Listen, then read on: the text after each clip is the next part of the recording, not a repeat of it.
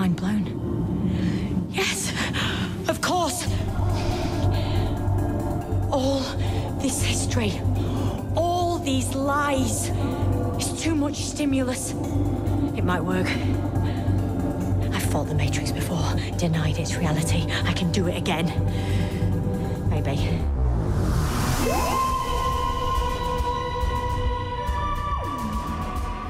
Adam, everything we thought we knew, we did not know. It was all just spun around on us. I think I'm still reeling from the episode that I watched of Doctor Who the other day. Yeah, what the Master says in regards to, from this point forward, everything's going to be different. That very well might be true. I mean, we saw this coming, right? I mean, we knew. It wasn't like they didn't warn us that everything's going to change. All the... not in the show, they were warning us. Outside of the show, they were warning us that, this is going to be a big deal, this final episode. Now, some of the stuff we thought was going to be a big deal didn't really happen. We had both kind of, off and on predicted, well, you know what? I'm going to give myself credit for saying I didn't think any of the companions were going to die. I believe you thought at least one was going to. Yeah, I figured it was going to be a solid ending with that. In fact, I expected for vast majority of the episode that we were maybe one weird Master moment away from a companion being done. Yeah, there were moments I was thinking something might happen. Well, this might be a good way to start our episode, because we had some predictions off and on air about this episode. Yeah, and you and I had pulled up the latest trailer, which they had released after we recorded the last episode, and we were and we were looking through stuff and kind of made some calls or predictions there. So I'm trying to think of the things that maybe we'll try to pick like 4 or 5 things that we were either right or wrong about about this episode before we get into the deeper discussion of the Timeless Children, which is part 2 of the finale of season. What season are we in? 12? Season 13? 12. Season 12 of Doctor Who. Can I just say that the title itself makes no sense? I was just thinking that before. Yeah, I was looking at, kind of looking through the notes and stuff. I'm like, the Timeless Children. I think that was just their way of misdirecting us a little bit. Misdirect, or calling out the multiple regenerations of the Timeless Child, perhaps. Yeah, you could definitely read it that way. I was thinking, before we had seen anything, I was thinking, okay, Timeless Children. So it's maybe the Doctor and the Master, or the Doctor and... I like... so we've been calling Joe Martin's Doctor... Yeah. Or Ruth's Doctor, Dr. Ruth. But I saw today that people have been calling her the Fugitive Doctor, and I kind of like that. I saw a reference to that as well, the Fugitive Doctor, and yeah, I agree. I mean, we have the War Doctor, now we have the Fugitive Doctor. I'll take it. It seems like a better name. I mean, it is about 2 syllables too long, but War Doctor is easy, right? But Fugitive Doctor, it's a bit of a mouthful, but we can go with it. So yeah, when we're trying to decide what the Timeless Children are, it's kind of like, well, it could be the Fugitive Doctor and the Doctor. It could be, any number of things. But ultimately, I don't know. I guess it probably was just a reference to the Doctor's many regenerations as a child. Yeah. I think that's the thing that makes the most sense at this point. Yeah. So back to the things we got wrong or right. So what were some of the things that we had kind of predicted? We had predicted that you had said you thought Joe Martin would not be in the episode. I did say that. I think that was in a text exchange. I don't think I actually... no, I think I did say it in the last recording. I said that it's possible that she couldn't show up and the episode would still be strong. Yeah. So for those of you taking notes or, keeping score at home, that's one X against Adam. Are we really going to score it that way? I think that's open for debate. No, you said she was going to be in it. I think it's open to debate whether or not she really she really made an appearance. Oh, come on. That was her. It was the actress was there. Absolutely. And she even, okay. So So you were wrong about that. Okay, I'll take it. You also said you thought the little girl by the portal was possibly Joe Martin's doctor. Yes, I did say I that. think that was off the air, but not true. There's another X for But Adam's column. technically, that is true. It's not. Well, okay. Okay, I see where you're going. Yeah, because it's the doctor, so it technically is true. But I think you meant that it was a younger version of that character. I did mean that. Okay. I will fess up to that. Okay, that's two things. What else did we predict? Okay, you Right now you're just hitting off of all my bad ones. all the ones that you got wrong. Text exchange, I did say that Bescott was gonna die, and she almost immediately dies within 5 minutes of the episode. Yes, Bescott, you called that. The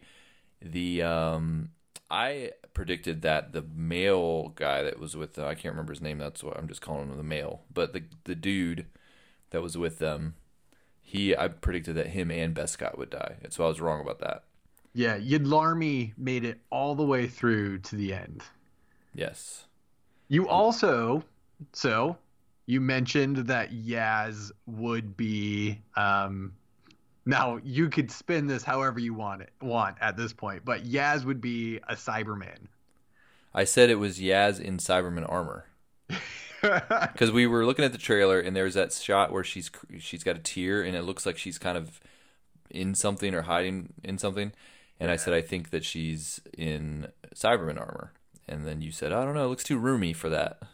I did say that. And then I said, I'm pretty sure that in the past they had shown people in tight spaces that looked a little too roomy. But yeah, so yeah, I'll take credit for getting that one right. So I'm reading through our text conversation right now where we made some of these statements. One of them you said was the doctor seems pretty upset when she attacks the master. Maybe they all die. And we get the vlog girl as her companion next season. I mean, that's still the second part of that. Jury's still out on whether we see the vlog girl as the companion next season, but not everybody died. That was definitely said in jest. I did not think they would die.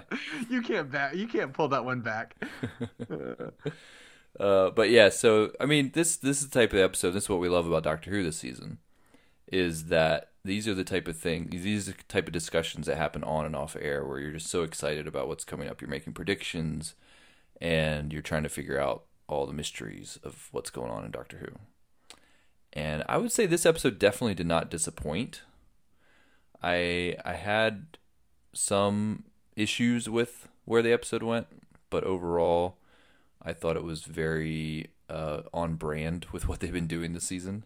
Yeah, absolutely. I will say my first watch through, it ended, and hollow probably isn't the best way to describe it, but it felt like something was missing. Like it was kind of like cotton candy, where it was really sweet in the moment, and then the more that I thought about it, the more it's like, did they really resolve everything? Did they really explain what I wanted them to explain? Now on the second walkthrough, I think things that I missed just in light of the spectacle that was the episode the first time I watched it, some of those things I missed kind of came through a little bit more, and things made a little bit more sense, and it felt a little bit more satisfying. But yeah, I think it kind of really does hold up with what we experienced, what we watched throughout the entire series. Yes. So this episode, and we're probably going to jump around a bit. I think in past episodes we've kind of gone chronologically or in a pretty linear fashion through the episode. But I think right for this episode, I kind of want to just like hit the major points of like what happened in the big moments. Yeah, and just absolutely kind of discuss those. And even if we're like even focusing on certain characters, so the Master, you know, obviously we knew he was going to be in this episode. He shows up at the end of the last episode, and this episode starts out with him, you know, kind of right where the last episode left off, where he has shown up in the portal, and the Doctor kind of continues her conversation with him. And I like this episode really sold me on this version of the Master. Oh, absolutely. It felt like anytime he was on the screen, he really was the presence of the episode. He was the driving force behind pretty much everything that was happening. and he really carried vast majority of the episode. He is, I don't know, he's right up there with what I feel like the Master should be. So we haven't gotten, if we're talking purely modern Doctor Who, not classic, Yeah. because I know Yep. there's a couple versions of the Master in the classic Doctor Who, but just modern Doctor Who. So we've had the Doctor or the Master who showed up, mainly in the 10th Doctor's run, Right. played by Sims. Sims. And so the next Master we got was Missy, right? Yeah. And then that was against Capaldi, and then Sims came back as well briefly, and then now this guy. So we've only had 3 versions of the Master in all of modern Who. Right. It's kind of a big deal. It is. It is a big deal. It's almost interesting that they brought him back so fast after Missy. I was surprised, and I wasn't necessarily a fan of the idea right off the bat. Okay, so you weren't when he was revealed in the Spyfall episodes. You weren't excited to see him. Oh, I was stoked when I saw him. But if you would have talked to me, or if we would have talked about it prior to the Master showing up, I would have been like, you know what? Michelle Gomez did such a great job with her version of the Master. The way that her episode ends with Sims and kind of Missy sacrificing herself, kind of this weird turnabout of her character towards the end of her run. I would have been like, I think we're ready to let the Master rest for a little bit longer. That said, when the Master shows up, the way that it takes place, playing opposite of Capaldi or Whittaker's Doctor, and really the way that he was played in Spyfall, I was bought in almost immediately. There's something about the way that the Master is played against Whittaker that's just fascinating to me. Yeah, the way that, and I know I'd said it on the Facebook page, our group, so for those of you that follow that, you're hearing me say it again, but I think that it's really cool how the different versions of the Master have really complemented the Doctor that they're kind of facing. Mm-hmm. And in some way, even in like age, I think, I don't know the exact ages of the actors that are playing these characters, but I believe it's probably pretty close. You see Sims against Tennant, and it's like 2 younger guys, kind of you could see them being friends that grew up together, right? Yeah. And Missy and Capaldi are a little bit older, and almost like they were like ex-lovers or something in a way. And then with Sacha Dhawan and Jodie Whittaker, they also seem to be kind of around the same age and kind of more younger, hip kind of people. I don't know. So it's just they complement each other well, and you can see how it's like they were supposed to be, friends. They kind of grew up at the same time, and it makes sense that maybe you wouldn't have a super young actor playing the Doctor and a super old actor playing the Master kind of facing off against each other. It seems like this is kind of how they should keep doing it, is always have them complement each other. That would be interesting, though, what you just call out in regards to like an older Master, a younger Doctor, or maybe vice versa. That would be an interesting dynamic. But the way that Dhawan plays the Master, there's such this crazy intensity to the way that he goes about it, and he can go from being, frankly, quite scary to all of a sudden just like crack a quick joke and then back to being quite scary. He doesn't seem as, sometimes Missy came across as goofy, off the wall, or bananas, I think, as she put it. But this Master is really like frightening at times. Yeah, he's intimidating, but the thing I like about him is he is very calculating. Oh yeah, absolutely. And that's a good way to put it. And I think he definitely is closer to the way Sims played the Master than Missy's version. I see more parallels there, but I think like Sims could get a little bit cheesy and goofy, and for Sasha, I think his version is way more intimidating. Like, it just seems like this guy's got it all figured out, and he could snap at any moment, but he also has a level of sanity that is dangerous. And Missy, I don't know, for whatever reason, Missy to me felt like she was just completely unhinged. Yeah. Whereas yeah. he has moments of being unhinged. So, Right. He has moments of being unhinged. He is calculating, and yet he also has like this aspect of him where he's willing to take these really far out risks. Like later on in the episode with the death particle, where he ends up shrinking Ashad, and he's like, I kind of took a gamble here and thought that the death particle would come out and it would end everything. It was worth it. Great gamble. But like he's willing to kind of react in the moment, knowing full well what the potential possibilities are. But he is very calculating. yeah. And some of the dialogue between him and the doctor was great. You know, the part where he's first introducing her to, you know, kind of what he did to Gallifrey. And he's like, aren't you going to ask me why I did this? Like, Yes. why did you do this? I'm not telling, you know, kind of, you know, he just, I don't know. I loved it. I loved the banter, but it was really interesting. For when they were on Gallifrey and you see everything destroyed, kind of how it is, am I wrong that they've never really explained how he destroyed Gallifrey? We just know he did? No, they've never explained that. Okay.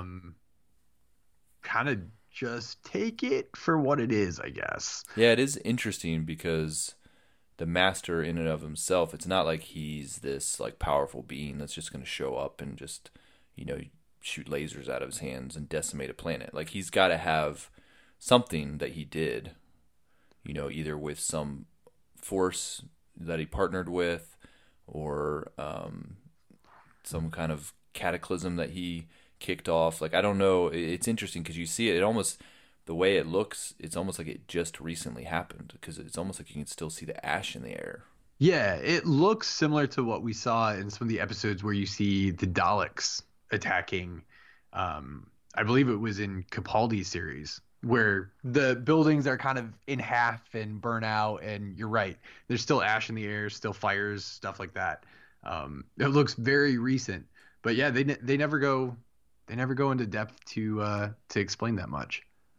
They probably never will. Probably not. And honestly, I never really thought of it until you just mentioned it now. So I don't know if I need that explanation. Right. Yeah. And that's probably exactly what they're thinking. Just, we know he did it, but we don't really know why. Or we know why, but we don't know how.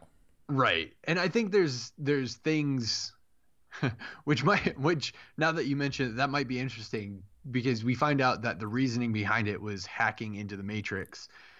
Now, did he destroy Gallifrey first and then hack into the Matrix, or did he hack into the Matrix first and then destroy Gallifrey? It would seem like it was that way around, that he hacked in, found the information, and then destroyed everything. Right, because he said that he was so upset by the lies that he was being told, and that's kind of what kicked it off. So, right, he must have done that first and then destroyed everything.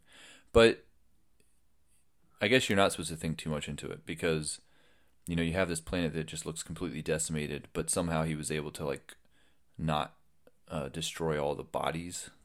Yeah, he saved all the bodies in a vault. Another thing where he's not an interesting character. That sounds wrong. That sounds like I'm a little off kilter as well. But somehow he preserved all the bodies. He even makes the joke to the Cybermen of like, I'll roll out the red carpet, and then he side conversation to the doctor saying it's red because of the blood of our people. Like, he is unhinged, but not to the point of being bonkers like we saw with Missy. There's something else going on there where he seems capable of the threats that he's giving, and he's not easily intimidated either. Anytime the doctor would come at him, he would just shrug it off and go about what he wanted to do anyways. And although it seems like you know, he killed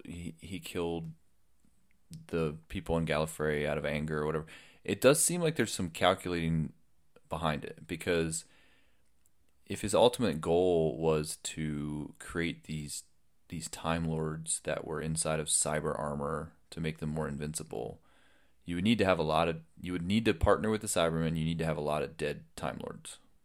Yeah, and so he it was like, definitely has some contingencies built in. Right. So it's almost like, was his plan all along to do this, or was it just something that he came up with after he killed everyone? It was like, oh well, now that I've killed everyone, maybe I can find a way to, use Time Lord science and make it so I can put them inside of Cyberman armor.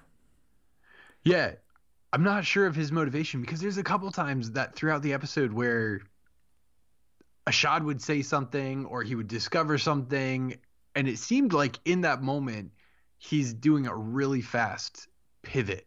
Like when Ashad mentions the death particle, the master makes a statement like, "Oh, so that's what you have planned. Like that's what your end goal is." Like he didn't know exactly what the Cybermen were looking to do, but now that he knows, he's going to play off that to kind of move his plan forward. But yeah, it's I wonder how much of it was planned and how much of it he's just really good at thinking on his feet. A lot of improvisation going on. But I love the conversation about robots. Yes. Where he's like, oh, so you just want to be a robot, because Ashad's basically saying, yeah, we're gonna do away with the need for these organic parts, and we're gonna ascend and become fully mechanical. And then he's like, oh, so robots. Yeah. He's like, that's so boring. There's so many robots in the universe. If you throw a stick, you'll hit one. I do that. Yeah. It's like almost like he does that for fun. Just the dialogue was brilliant, I thought, with the master. Yeah, and I feel like vast majority of the bigger moments, like the moments of explanation or the moments where a monologue was given, the master had those opportunities. I think there's one scene towards the end where the master's like, "I've broken you," and then the doctor's like, "You think you broke me?" And then she launches into one of her smaller monologues, and it's like, oh, she actually got her moment. And then immediately the master sucks the air out of it when he's like, "So why are you here?" Mm-hmm. So like the master really, I feel like, is like the spotlight is on him for this entire episode. He has some of the better lines. He has some of the stronger moments.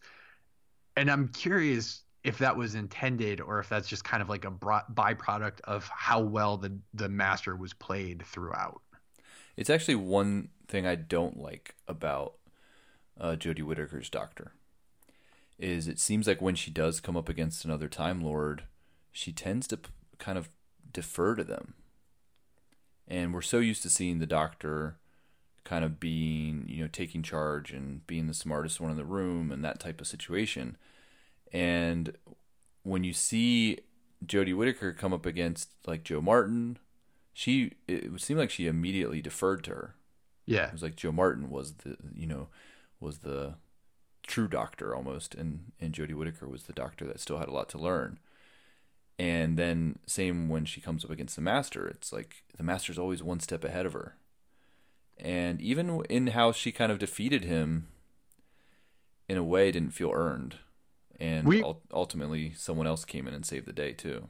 Okay, we can talk about that later, because that is one thing that I wanted to ask you about at the end. But in regards to always deferring, I think we can even look at the last episode and look at how her interactions with Ashad played out, where she always seemed like she was on her heels. And I think we mentioned it at length last episode, where it seems like previous doctors or other doctors, they would make statements and it would inspire fear, or it would cause the other character that they're talking to take a step back or take a moment of reflection or to think or to recognize who they were talking to.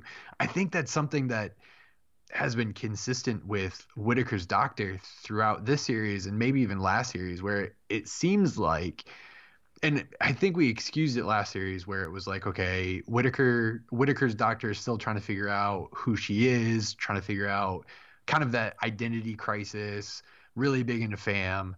This series, though, it seems like, okay, she's found herself and she's still not all that confident. I'm curious though, based on some of the lines from this episode, if come into next series, if we see that change. Maybe next series it's like, okay, the Doctor now knows a little bit more about who she is, and she can take that confidence moving forward.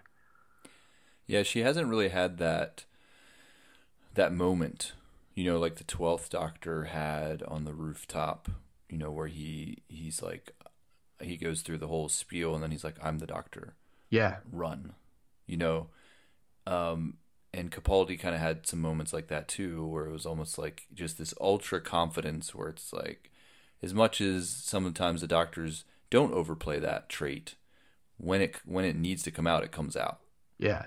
And we haven't seen that yet with Jodie Whittaker's Doctor. And maybe that's just, every Doctor has a bit of a different personality than the previous Doctors.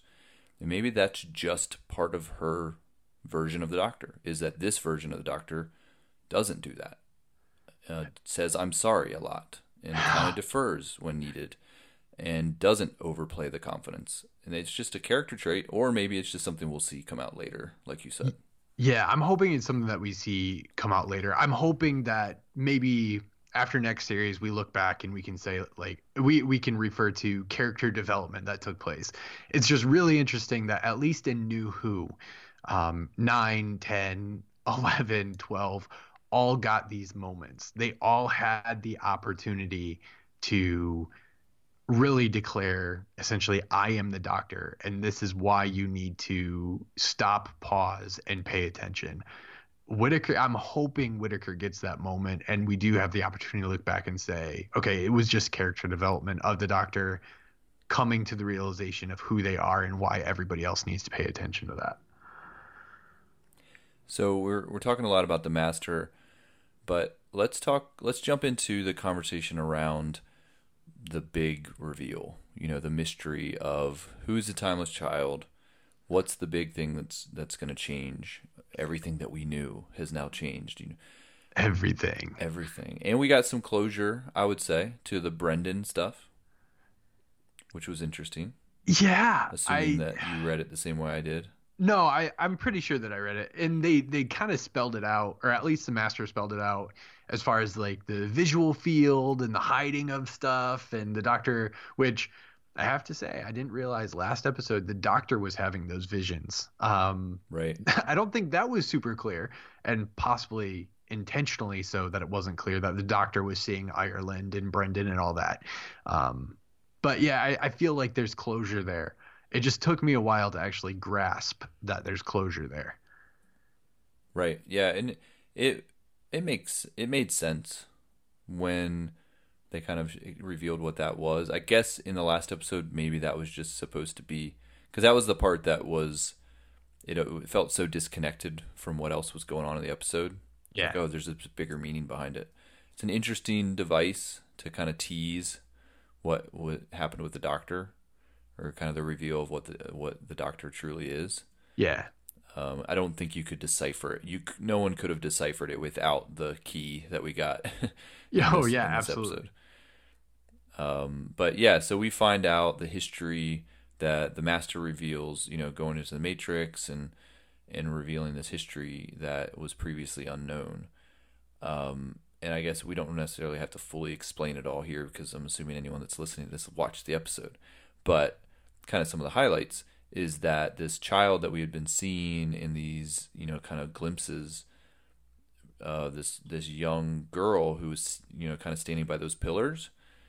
Now we know that was someone who came through this portal. Well, we have this, I guess, to go even further back, there's this explorer that's of the original species of people that lived on Gallifrey that finds this girl. And there's a lot of speculation as to who that girl was, and we come to find out that that's actually where the Time Lord started from. So it's this other species that came through the portal, which is a pretty big deal if you're gonna, and we'll talk a little bit about kind of how big the changes were that Chibnall decided to make, and kind of how we feel about that. But he's basically rewriting what we knew about Time Lords. We always thought, when you hear the Doctor talk about her home planet being Gallifrey and the Time Lords are from Gallifrey. That's just, that's what it is. And now we're finding out that Time Lords actually didn't come from Gallifrey. Yeah, and I mean, even at that, like, I guess Time Lords did come from Gallifrey, but what the Time Lords weren't Time Lords. That's right. They Not were, what we knew as Time Lords, right? yeah, exactly, right? They had to have some modification to become the Time Lords that we have come to know as being Time Lords. The way that it breaks down, it does completely reframe a lot of what we have seen in the glimpses of Gallifrey, seen of the Gallifreyans, the Time Lords that have shown up in random episodes for random reasons. It kind of turns all of that on its head or reframes it, and now it's like, oh wow, things have gotten different. Things are a lot different than what we knew. In the Time Lord, so the kind of the big things that are different. So first off, the Doctor is the beginning of the Time Lords. The Doctor is the timeless child. That's, she came through that portal. Not from Gallifrey. Not from Gallifrey. We don't know. There could be more of them. So that maybe that's a storyline that they may chase eventually. Because, I mean, think about how much the Doctor was, how connected the Doctor has been to Gallifrey. Yeah. And wanting to save Gallifrey and wanting to find Gallifrey at different points in the stories. And now suddenly Gallifrey is just where she ended up, but it's not really her home planet. So now there's this huge mystery that there's this other place that she's from that she knows nothing about. And there's the opportunity there for her to become obsessed with a new place and go find, and go and try to find her original home and maybe her original people who are even more powerful than Time Lords because they don't have limited regenerations. Which is another big thing that you just referred to. So the Doctor was not from Gallifrey, found on another planet, and came through a portal on that other planet, brought back to Gallifrey. No one else, the Shibogan didn't regenerate. Spend Tectuan, or what is her name? Tectuan? How do you say that? That's close. Okay. She spends her entire life studying the Timeless Child, genetic modifications, and now she can regenerate. And then she passes it along to all the other Gallifreyans, I guess. So basically the Time Lords as we know them are the result of a scientific experiment. Yeah. Which is kind of crazy. And do you think, so how well known do you think that information is? Because it seems like the Doctor was oblivious of it. The Master was as well until he went into the Matrix. So it sounds like that's a secret that has been kept. And that, the Time Lords probably for the most part didn't even know their origins. Right. And the Master makes some comment at some point in the episode where he basically says, like, our Time Lord parents or our Time parents, they wanted to have a nice origin story, essentially, that we were meant to rule. And so that information, as far as how they came about, has been hidden from everybody. And it seems like it probably was only kept by those higher up and in the know. Some of the original ones, if you will, which that would be like all the ones that have gone through 12 regenerations, I guess, like all the ones that have been around for quite some time because they can regenerate. So I don't think it's common knowledge. It definitely came across as a pretty big surprise, enough of a surprise that the Master decided to wipe out everybody on Gallifrey. Yeah. Or just had an excuse to do it. We got an email actually from a listener, Denise George, who sent us an email kind of pointing out the fact that if the Doctor is the kind of original, I guess you could call it the original Time Lord, that she wouldn't have needed, so when the 12th Doctor was dying and he needed to get new regenerations from the Time Lords, and Clara begged them for it, and it was a pretty big plot point, I would say, kind of a big deal, because that Doctor, based on the rules of Time Lords at the time, shouldn't have been able to regenerate again. And then he was gifted these lives. But as Denise points out in her email, why would he have needed that if he had unlimited lives anyways? Yeah, because the gene splice that happened for the Gallifreyans, they decided to limit those to a maximum of 12 times. Not the Doctor, right? As the original, unlimited regeneration. So why would they need to grant more at that point?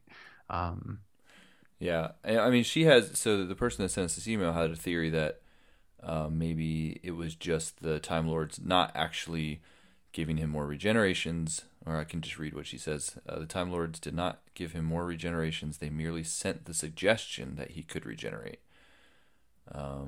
This does two things. It facilitates the regeneration in time to defeat the Daleks, and also keeps the secret of the division, or that the division has been keeping from the Doctor all this time. So I guess if you wanted to retroactively explain that, because I'm sure at the time, Moffat was just kind of still abiding by the rules of Time Lords, and it was, the intention was that he would have needed more regenerations, but yeah, the Chibnall intention has was decided to rewrite this. Yep. I'm also curious because, I mean, ultimately, only the division would know that the Doctor didn't need more regenerations.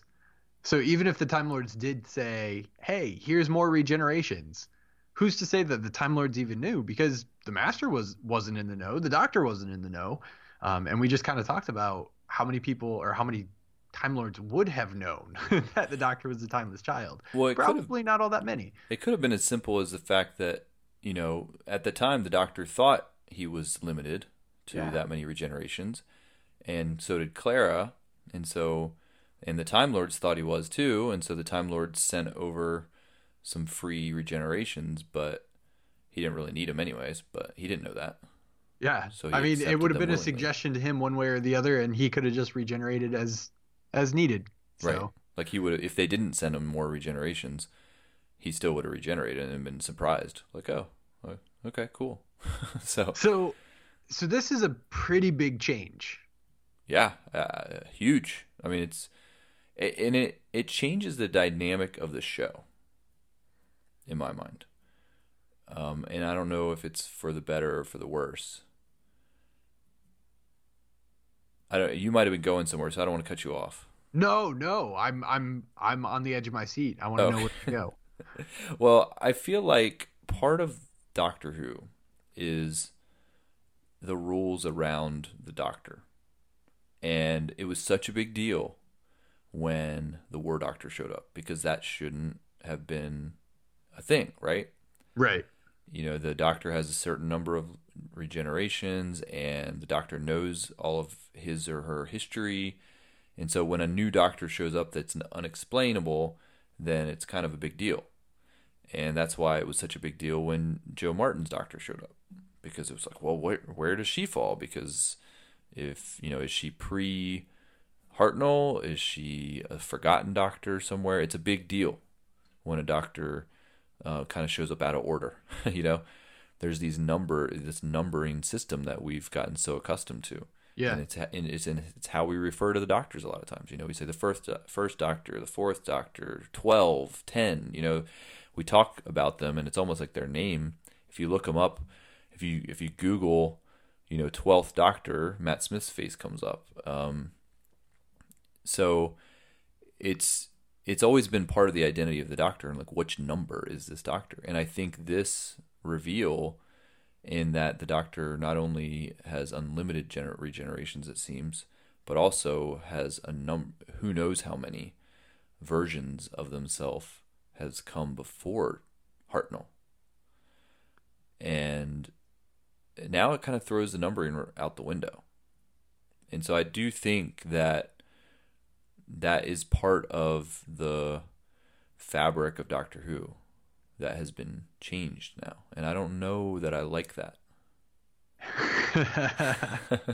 No, I definitely get where you're coming from. I feel like some of that had already been changed, though, not to the degree that we just witnessed it changed. But if we go back to Matt Smith regeneration, more granted to him, it doesn't explain the things that came before, but at that point in time, we were even thrown into a little bit of a quandary in regards to, well, how many more regenerations have been added? Has it simply been reset? Are there a couple more? I mean, technically, Whitaker's doctor shouldn't exist if it wasn't for that. So we've already had to adjust our understanding of the numbering and the limit. We've already had to wrestle through some of these weird situations once you throw in the war doctor. So I don't feel like it changes everything. If anything, though, I will say that it does open it up much wider moving into the future. So we no longer have to be like, oh, like, how are they going to write themselves out of this situation where the regeneration should be done now? Like, we're gonna lose. We have lost it at this point. We never have to sit back and think how many regenerations are left. The show can now continue on ad nauseum without ever having to address that again because the timeless child is not limited. I'm going to correct myself real quick because I believe I earlier referred to Matt Smith's Doctor as the 12th Doctor. I know that it's the 11th Doctor. So. I was going to jump in and say that, but yes, the 11th Doctor is Matt Smith. Yeah. Sorry about that. I figured I should correct myself as opposed to everybody that's screaming at the podcast right now correcting me. Well, when you first mentioned it, you said like, we'll get into the weird numbering thing. So I thought like maybe we're now counting the War Doctor as being 9 and then Eccleston is 10. And technically I'm right? Yeah, technically you're right. I mean, numbering means nothing at this point, right? You were just proving a point. Right, yeah. Accidentally proving a point. But yeah, I mean, I see where you're going with that. But I think that I would have completely been okay with the introduction of the idea of the Doctor having unlimited regenerations. And I mean, essentially, we already knew that was going to be the case. It's not like they're going to end the show just because the Doctor runs out of regenerations. Smith had already been gifted a whole new set of them, right? So, we'd have to get to Doctor number, 25 or whatever it would be before we'd have to worry about this again, which is probably way off into the future. So they had essentially already given the unlimited regenerations that we needed. I never saw that as an issue. For me, it's more about the like you had said there's unlimited things that can happen now, and they can explain themselves out of things. I don't like that. I like it when they have to be creative. I like it when there isn't an easy out or an easy explanation to a new version of the Doctor that shows up. When the War Doctor showed up, there had to be a really good explanation as to who that was. And they still made it a point that Doctor, that was a version of the Doctor that the Doctor kind of was ashamed of, so they didn't really count it in the numbering order. So you have, although Smith was 12th Doctor, was the 12th Doctor, and Capaldi was technically the 13th Doctor, and so on. They still didn't count the War Doctor in the numbering, right? And I feel like now it's just so open now. Like they could just be like, okay, let's have random person show up next season and say, oh, that's a Doctor. How many times now is a cool character going to show up, and now the speculation is going to be, oh, maybe that's a previous version of the Doctor. Suddenly it's not so special anymore. When there were 13, 14 people with this face, or with a different face playing the same character, but now it could be an unlimited amount, and that's, I don't know how I feel about that. Yeah, and that aspect of it, I do understand. Like, that the ability to base it. So I don't think they're going to go back to Hartnell and address and change any of the numbering from the first to where we are with the 13th. I think Whitaker stays the 13th and we move forward and we can count moving forward. Do you think so? You think they're going to still, you don't think this is the jumping off point where we downplay the numbering and the next Doctor is not referred to as the 14th Doctor? Oh no, I don't think we go that far. That said, are we going to see more War Doctors, fugitive Doctors? Do we have to now come up with or will we ever have some sort of timeline of doctors prior to Hartnell? And if so, like, is it like Dr. A, Dr. B, Dr. C? I mean, in this episode, we literally we visually ran through like 5 or 6. I think I counted 7 regenerations of just in the timeless children. child. Yeah.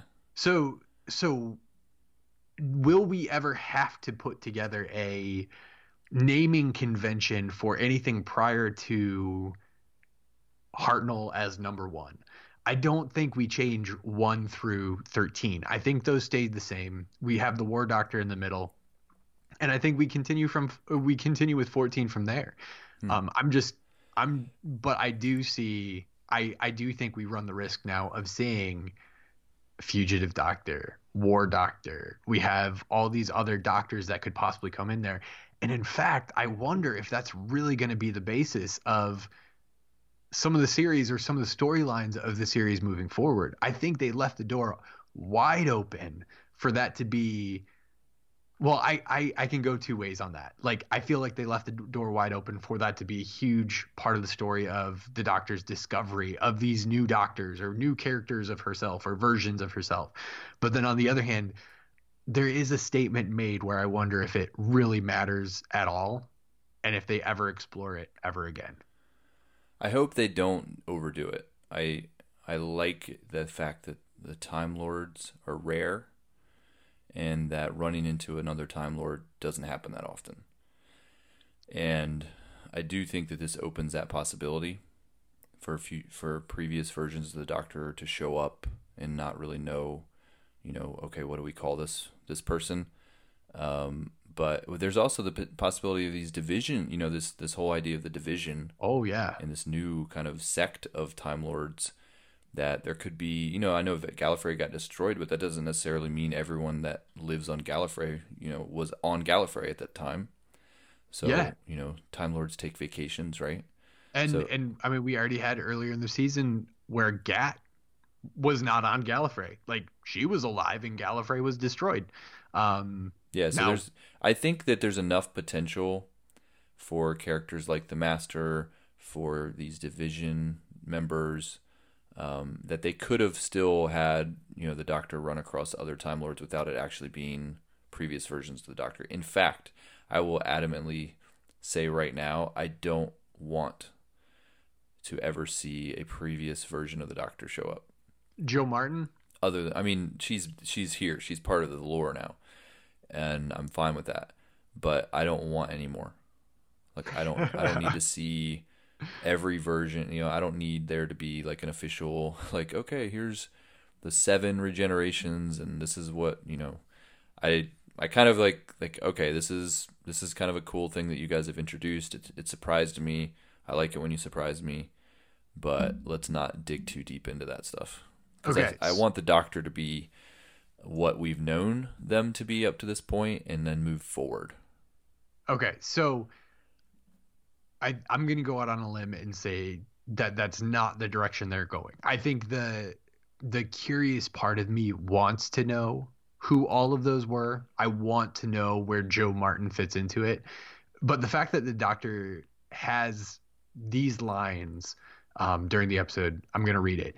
Where do you fit into all this? Were you me all that time ago? Were all my memories of you erased? Did they force me back into becoming a child? How many more of me are out there? And then Ruth, the Fugitive Doctor, replies, have you ever been limited by who you were before? To me, at that point, it's like the Doctor's asking those questions that we in the audience are asking as well. We want to know where all these things fit in. How many more are out there? Was she forced back into a child and then regenerated from that point? We are asking all those questions, and basically Ruth, as the Doctor, Jo Martin's Doctor, says it really doesn't matter. Does that really determine who you are now? To me, part of me feels like that is Chibnall in his writing through the character of the Doctors saying, you have all these questions, ultimately it doesn't matter, we've established this as part of the story, now we can move on. And I think that because of what we've learned in this episode, that that they are going to start to train us not to number the doctors anymore. I think that I actually disagree. I don't know that the next Doctor will be referred to as the 14th Doctor. I think that they're trying to kind of move past that. So, and I've even noticed they don't really ever refer to Jodie Whittaker as the 13th Doctor very often. I think, and we might be beating the dead horse on this one, but at what point does the Timeless Child become the Doctor? Maybe the Doctor starts at Hartnell, and that's how we number him. And everything before Hartnell was not the Doctor. That's true. I could buy that because the origin of the name Doctor didn't happen until Hartnell. Or possibly. I guess it started at Joe Martin because that's true. The fugitive Doctor took the name Doctor. Crap. That theory's out the door, isn't it? Well, some of the stuff that we even said, I think there's still a lot of mystery around Joe Martin. Oh, yeah, absolutely. Because it would be easy to just slot her in and say, okay, well, if there was all these previous regenerations, then she's just one of those. But there's still kind of the hang up of like, well, why would the TARDIS look the way it looks? And so on. Because it didn't do the chameleon circuit, didn't become a police box until Hartnell. Yep. So why would hers look like that if she's pre-Hartnell? So there's still some mystery there where I don't necessarily think that we know everything about where she fits in, and I think she possibly still could be a version of the Doctor that comes after Hartnell. Okay, since we're already there, will we ever get that revealed? I don't know. It's possible that we'll get it revealed, but I don't think it's necessary to be revealed. And I think that maybe what was intended for Joe Martin is going to be expanded because of the impact that character had. So maybe they brought her into the show just to kind of play this role of like this mysterious version of the Doctor that leads us to this episode. But now I think that if they didn't already have plans for her, they will bring her back. I fully expect to see her version of the Doctor again in the future. Okay. Now, will we get a lot of explanation around her? Maybe not. Maybe she's the 14th Doctor. I just don't know. Honestly, like, again, after this episode, I kind of feel like they laid her Doctor to rest. It did have that. I see I see what you're saying, because it definitely, there was some finality to it that if she never showed up again, it wouldn't bother me too much. Yeah, I feel like in a way they put a stamp on it and they said this is resolved, and there's no indicators in this episode where it's like I'll see you around or I'll be back, or it seems like, hey, it's done. Not that that's what I want. I enjoyed Joe Martin's Doctor. I would like to see a couple adventures with Joe Martin's Doctor, but I don't know, it just felt very final to me. Yeah, and it could be a thread that gets picked up. You know, we saw something like that with River, you know, where she showed up and then she kind of got picked up later on by another showrunner. Yeah. So it could be something that maybe Chibnall doesn't have plans for her, but the next showrunner's like, hey, remember that really cool character? Let's bring her back and, you know, put her as part of the story. So, I mean, I think there's always going to be possibility for a return of that kind of character. I'm more curious if Captain Jack was just purely brought in for that quick cameo, and we never see him again. Yeah, I think it's going to be a long time before we see him again. I don't think there's anything in the books for him to show up, and it was just one of those, hey, this would be really cool, let's do it, and then him drop the line, I'll be back. It might not be anytime soon, but at some point in the future, I'll be back. Yeah, I think John Barrowman just had been begging them so much that they finally threw him a bone. It's like, fine, we'll put you in one episode. If you're going to keep saying that you're going to be on the show, we'll do it. We'll make it happen. All right. Well, we've been talking a ton about that side of things. I mean, that's the biggest mystery, I guess, with that was revealed. I mean, honestly, like the rest of the episode, for I not that it wasn't good, it really was good, but it kind of plays out how you would expect. The companions are split up. They all have their own struggles. They come back together. There's the surprise happiness of showing up in Cyberman armor, and then they're like, "Oh, we have to go get the doctor." And the doctor the entire time is working through these mysteries that we've just spent time talking through. The master is being the master. Ashad, it was essentially just a set piece. I mean, he gets shrunk down without any pomp and pomp and circumstance or whatever. At that moment, it's just like, oh wow, he's gone now. Which honestly, I really enjoyed the fact that the master just kind of dealt with it. It's Discarded him. over, and it wasn't just like this huge build up and oh my goodness, is this going to happen? It just happened. I think that indicates or it shows how in control of the situation the master really was at that point.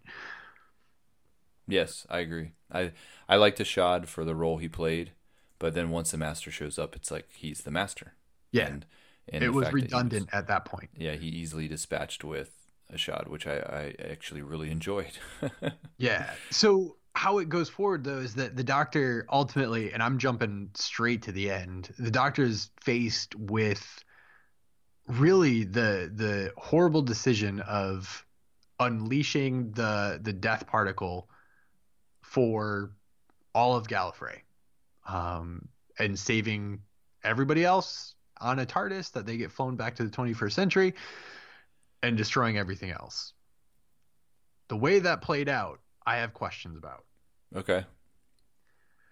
So she's standing there saying, I'm going to do it. The master gets in her head. Basically, the master's like, you created me, but I've destroyed you. In essence, I feel like it's more he's feeling you created me, but in a way I've destroyed the character of who you are because you're about to wreak massive death across all of Gallifrey, and I win because I've made you to be like me. But that's not what happens, right? Kosharmus rushes in, and he's the one that triggers the blast. So my big question that I wanted to ask you, does the doctor win in that instance because she doesn't use the bomb, or does she lose because she can't do it? Like, are we supposed to see this as a victory because she held true to herself, or was that all just fear? And essentially we see the doctor run away scared of what she could have done. Well, we know the doctor wasn't going to do it. You know, it wasn't like Kosharmus showed up and pulled it out of her hand before she could do it. She had already decided not to do it. Right? Like she had, you know, her thumb had kind of already gotten off the button and she was already giving up. I don't think it's a negative for the fact that the doctor wasn't willing to do it. I did think it was a little odd that Kosharmus was the one that shows up ultimately. This would have been a great spot for Graham or Yaz, you know, to come in and be that heroic character and kind of have the heroic death. This guy just didn't. He just felt like such a side character, and he had lost some credibility in my mind. In the first introduction of the guy, he seemed kind of cool. In this episode, him and Ryan, every time him and Ryan were hanging out, I was just waiting for those scenes to be done. Again, he seemed a couple fries short of a Happy Meal at times. Yeah, he was a bit disconnected. Like he spent a lot of time alone. Yeah, but yeah, so it was interesting. You know, he comes running in, and then I don't know. It didn't have any kind of emotional impact for me. I didn't care that he died. I didn't care that it was almost like he ruined the moment because it was such a serious moment between the Doctor and the Master, two of these major characters across all of Doctor Who, and then some random Kosharmus shows up and kind of does his thing, and I'm like, oh man, that was kind of anticlimactic. And then the Doctor kind of runs off, and I mean, I guess I mean, nobody's thinking the Master died, right? Like, we know he got off the planet, right? I mean, there's in the last moment, right as the bomb goes off, he yells, all of you through here now, right? So where is he leading them? Into another TARDIS? I mean, how many TARDISes did we see this episode? Right, exactly. Like, into another TARDIS. One weird thought I had is that he had already uploaded his consciousness into the Matrix. So no matter what happens, like there's still a record of him there, right? He's not gonna have an organic body, but he lives on. But yeah, I don't think he's dead. No, I think they were implying that maybe not only he got away, but also some of his Cyber Masters, Cyber Master warriors. And so my biggest criticisms probably of this episode is the scenes with like Ryan and Kosharmas. Just I don't know. Ryan's like so hit and miss for me. I like Ryan, but this episode I didn't like Ryan at all. He just sometimes gets way too goofy, and the whole part where he like throws a bomb that just happens to be shaped like a basketball. Yeah, You and he know, throws it a very long distance across like a massive gorge or ditch. right? Yeah, like no human can throw something that far. Right, right. Yeah, it was an interesting, and then it blows up, and then he has his little moment like, oh yeah, you can't mess with Ryan Sinclair, kind of thing. It just as goofy as he's been in the past. This seemed way over the top for him. It seemed almost out of character even for Ryan. So I wasn't on board with the stuff with Ryan and Kosharmas and them trying to kind of defeat the Cybermen on their own. I did like Graham and Yaz and their moments, and kind of the funny interaction where Graham is kind of pouring his heart out to her about how much he respects her, and then she kind of just gives him a little, oh yeah, you're not so bad yourself. I thought that was all Yeah. very touching but also funny. And I do think that they're trying to really show that Yaz is the, if the three companions had a leader, it's definitely Yaz. Oh yeah, absolutely. There's no argument there. She's always I mean, she was the first one to go through the boundary. She's the Mhm. one that like literally grabs the doctor to keep the doctor from leaving, and the doctor has to say, "Get off me, Yaz," which is a funny line. It's emotional in the moment, but the more that I read it or think through it, it's like, yeah, that's a really funny line. But yeah, Yaz is definitely the leader. She's the one that everybody looks up to. Right. But so I didn't love the Ryan and Kosharmas part to the episode, and I thought the master, the whole idea of these, merging Time Lords and Cybermen, and then kind of the design of those Cybermen with their headpieces and stuff. I wasn't really loving all that either. Yeah, I see. If I were to knock anything about this episode, that would be it. The Cyber Masters, and not really the concept of them, but purely the way that they looked when they walked through the door. Like they're wearing capes. They have the weird wings coming off their head. They have the Gallifreyan symbols etched into their armor. I could have done with the etching, sure. I could have excused that, but the massive wings coming off their head and then the cape, it was a little excessive. Like, yes, you They had to looked set them apart. ridiculous. Yeah, they looked ridiculous. You had to set them apart from every other Cyberman that we see walking around, but it really did look ridiculous. Sharmas and Ryan was goofy. It kind of was reminiscent to the Ghost Monument where he like picks up the gun and he goes Yeah. Call of Duty.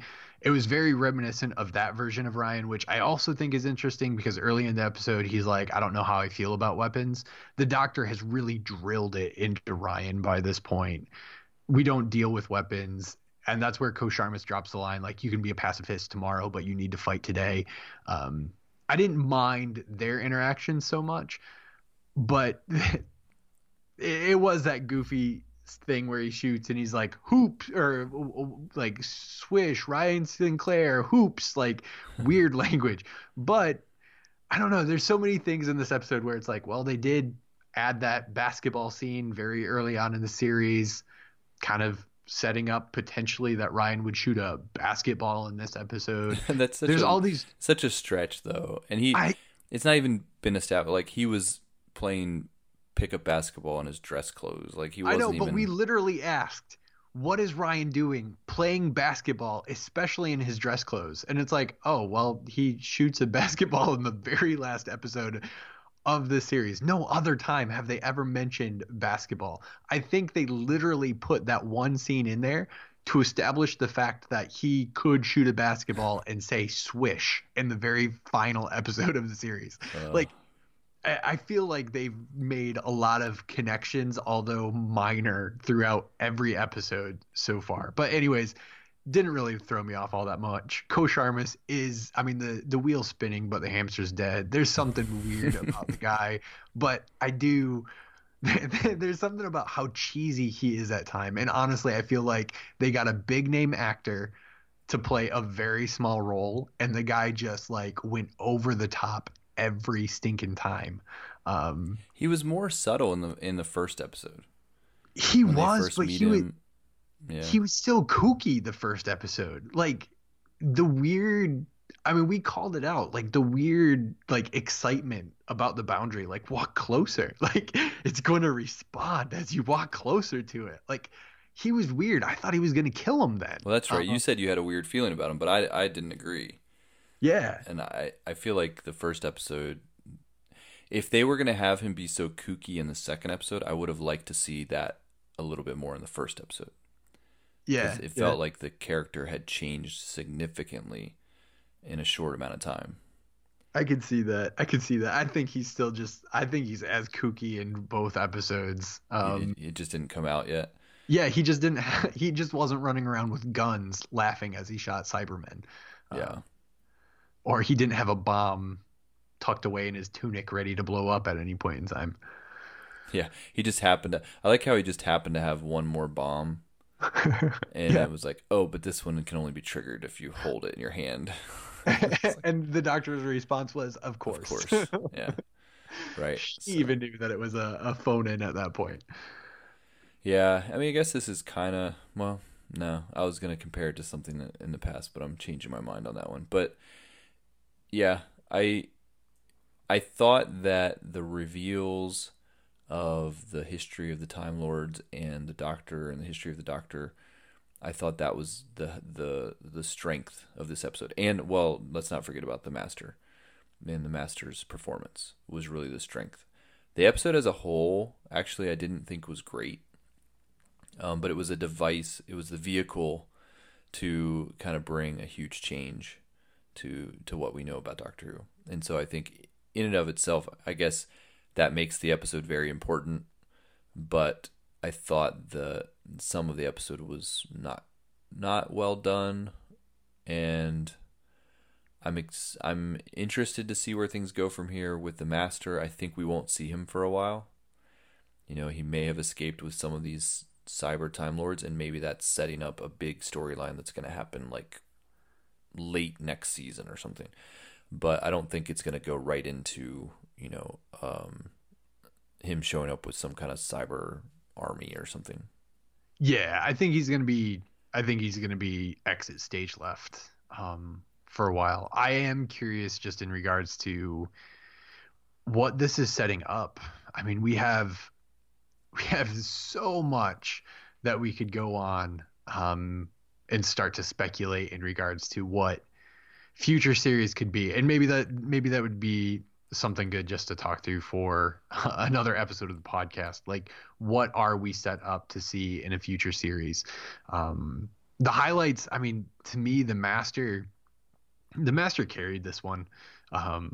Really, he did. Even in the reveals of who the Doctor was, Timeless Child, tying some of these loose ends together. We had Ruth show up. We had Brendan show up in a little bit of a way. The reveal of the Division. I mean, there's some major things that get revealed, but throughout all of that, the one constant is the Master. He is always that voice in the background that's narrating what we're seeing. He's the driving force throughout every bit of conflict throughout the episode. So the Master is majorly the main character, the main high point throughout this episode for me. And now we have, so the Doctor, you know, kind of at the very end, they escape, and the Doctor's in the TARDIS, and the Doctor's like, okay, I'm gonna go, you know, pick up my friends, and then the Jadoon show up. of all people, they show up and they imprison her. And that's kind of where the episode leaves us hanging, where she's on some kind of prison asteroid type thing. And we don't really know where it's going from here, other than the fact that the title of the special has been revealed. Yeah. The Revelation of the Daleks. Revelation of the Daleks. So yeah, and maybe Chibnall just, because that's the New Year's special was about Daleks. Yeah. And now this special seems like it's going to be about Daleks. So maybe Chibnall is just saving the Daleks only for the specials. Yeah, I'm curious to see where this is going to go, because all the companions are alive. They're back on Earth. They can get back to their normal life. And the Doctor intended on going and picking them up, but I'm curious to know how much time passes before she does go and pick them up. And then when she does show back up, how many of them want to get back on the TARDIS with her? There has been a history of the Doctor kind of going it alone sometimes in specials. Yeah. So it would be interesting maybe if we get a full episode without companions. And maybe, the Doctor meets someone else while in this prison, and, that's kind of the de facto companion for the special. Water of Mars style. Yeah, right. And I do think that just because these three have survived this season doesn't necessarily mean they're going to be the companions next season. I think that there's a possibility, because, there's been plenty of examples of companions leaving the TARDIS without dying. Yeah. So I wonder if maybe that's where we get, we're going to get a third season with Jodie Whittaker. But Doctor Who kind of has a bit of a track record for, switching out companions or the Doctor or both, after a couple seasons. So I wonder if maybe we will retain the Doctor but get a new companion, or, maybe all three of them decide to kind of go about their lives and we get some new companions. If the next season has something in store for us that's different than these first two seasons. Yeah, I feel like there's so many possibilities open for the next series. I feel like all the loose ends have been tied up. I tried to think of any loose ends that have not been tied up to this point, but I feel like they've tied up every single loose end, every single thing that needed to be resolved up to the finale. But then I feel like the finale actually opened the door for a lot of more potential things. It will be interesting to see how many of these become stories in and of themselves leading into future series. Yeah. So awesome. So we got to wait another, how many months? 9 months, something like that. Yeah, it's March, so we got 9 months to wait. Whether it's a Christmas special or New Year's special, I think there's still some question up in the air about that. Right. So we have quite a while to wait. In the meantime, I think we'll probably come back and do kind of a full season recap episode. Yeah, we're all about our ranking of episodes, so we got to get something in there. Could rank, yeah, and then there's a possibility we might do some more episodes in between as well.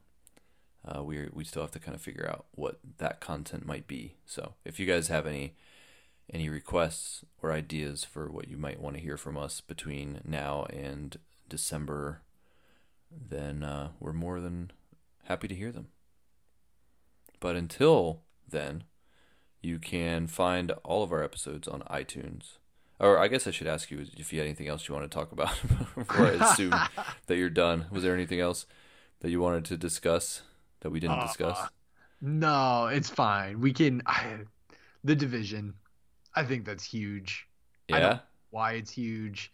Well, that's another thing we were wrong about. Referenced again, but it is to me, it's a very strange aspect to throw into Doctor Who, but yeah, these like the idea of these Time Lord agents, yeah, that are kind of going rogue and not necessarily following the laws or rules that the Time Lords have established about not intervening with time and things like that. Definitely opens the potential.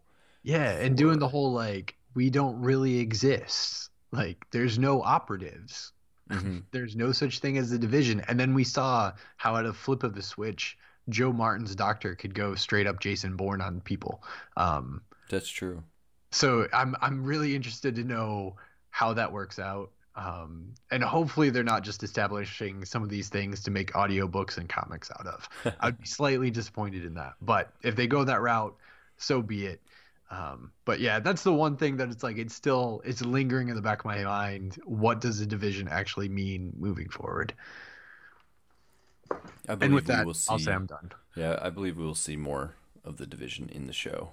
I think that's fair. That's a safe bet. But yeah, so I think we can wrap up then. You guys, thank you for listening to our episode, and this is actually episode 99, I believe, of Bad Wolf Radio. So we are approaching our 100th episode. Yeah, that's crazy. That is kind of crazy. And but you can find all 99 of these episodes on iTunes. You can also find us on our website, badwolfpodcast.com. And you can join us over at our Facebook group. We've gotten a couple new people that have joined recently. Lots of fun discussion going on over there with all of our regulars. And we appreciate you guys keeping that group fun and keeping it going. And until next time. I can think of a worse place to spend eternity. Oh yeah, she's talking to the tree TARDIS. Yeah, the tree TARDIS. We had the house TARDIS, the tree TARDIS. We had the blue TARDIS, the white TARDIS. Some of the cooler, I will say that I like the choices. I like the house showing up and it kind of matched with the houses that were in the area. Made sense. I like the fact that there was a tree. It's better than the diner. It's better than the diner. It does make me wonder, like, how many TARDISes has the Doctor just stashed on Earth somewhere? She basically parked the tree TARDIS and was like, well, you're going to sit here forever. Right, and yeah.